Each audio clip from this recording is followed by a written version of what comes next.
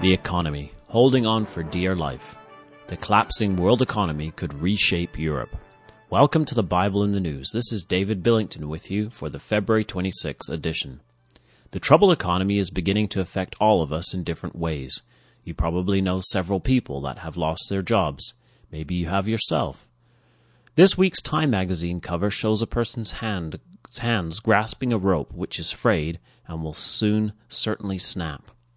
The heading reads, "Holding on for dear life." Many people no doubt feel this way, and nerves are frayed just like the rope in the picture.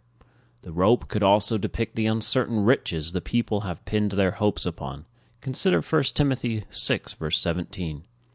"Charge them that are rich in this world, that they be not high-minded, nor trust in uncertain riches, but in the living God, which giveth us richly all things to enjoy."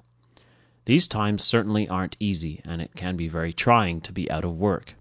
The writer to the Hebrews gives us great comfort when he writes in chapter 6 how we may have a strong consolation, who have fled for refuge to lay hold upon this hope set before us, which hope we have as an anchor of the soul, both sure and steadfast, and which entereth into that within the veil, whither the forerunner is for us entered, even Jesus, made an high priest forever after the order of Melchizedek.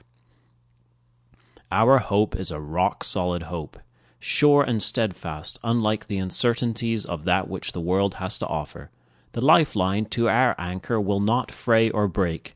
Our forerunner has entered into immortality, and through the eye of faith we can see him in our city of refuge, in Zion, the city of the great King, a city of refuge where the high priest will never die, but a high tower which we can run to and be eternally safe. Through the eye of faith we focus on Zion, overlooking the things that are seen and steadfastly gazing on the things which are not seen, for the things which are seen are temporal, but the things which are not seen are eternal. 2 Corinthians 4, verse 18. Things in our world today are in a state of flux. It is in times of crisis such as these when things can change very quickly. The Economist this week focused on Europe as a continent which could be on the brink of change due to the economic crisis. The subhead to the article, entitled "The Bill That Could Break Europe," The Economist raises the possibility that, if Eastern Europe goes down, it may take the European Union with it. Europe is stuck in a bit of a jam. If vulnerable Eastern European countries start going under or defaulting on loans to Western European banks, footing the bill will be very unpopular with Western Europeans.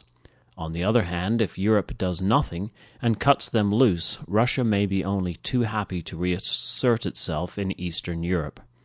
From our understanding of Bible prophecy, we do not expect Europe to become fractured once again, but we do expect Britain to stay outside and Russia to come in. As this economic earthquake shakes Europe, events could produce the image of the latter days depicted in the prophecy of Daniel chapter 2. The vision of Daniel 2 showed the king Nebuchadnezzar what shall be in the latter days.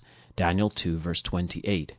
The image with its iron Roman legs, founded upon the clay and Roman iron base of modern Europe, is controlled by a Babylonish head. This is the empire of men in the last days, on the verge of its destruction, controlled by the religion of Babylon. Listen as the prophet Daniel describes this image to the king. "Thou, O king, sawest, and behold, a great image.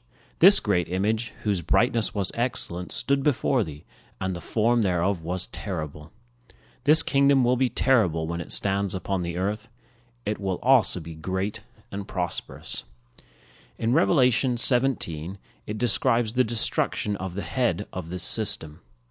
In Revelation 17, the Babylonish head is depicted as an unfaithful woman, and upon her head are the words, "Mystery, Babylon the Great, the mother of harlots and abominations of the earth.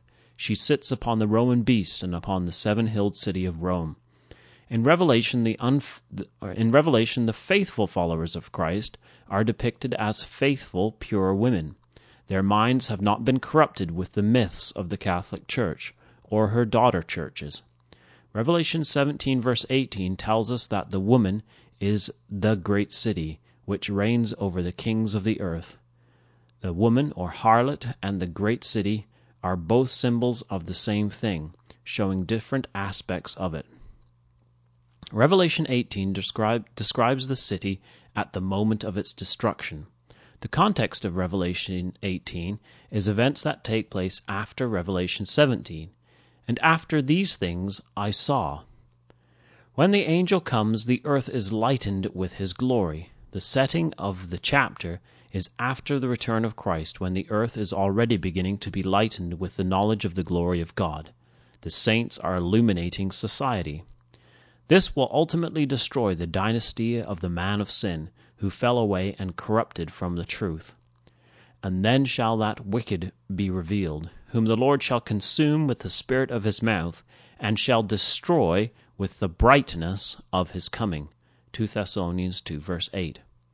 At that time the great city will be an immensely prosperous city, with great riches. Today the Vatican is a very rich organization, investing in stocks, corporations, and holding tremendous assets.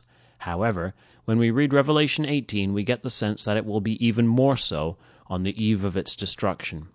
Yet she will still be trading in the merchandise of the church, the souls of men, Revelation 18, verse 13. The economic troubles of today are nothing compared to what it will be like at that time. In one apocalyptic hour, all the riches described in Revelation 18 will come to naught. Thus with violence shall that great city Babylon be thrown down, and shall be found no more at all. The troubling economic times Europe is currently going through could cause enormous changes on the continent.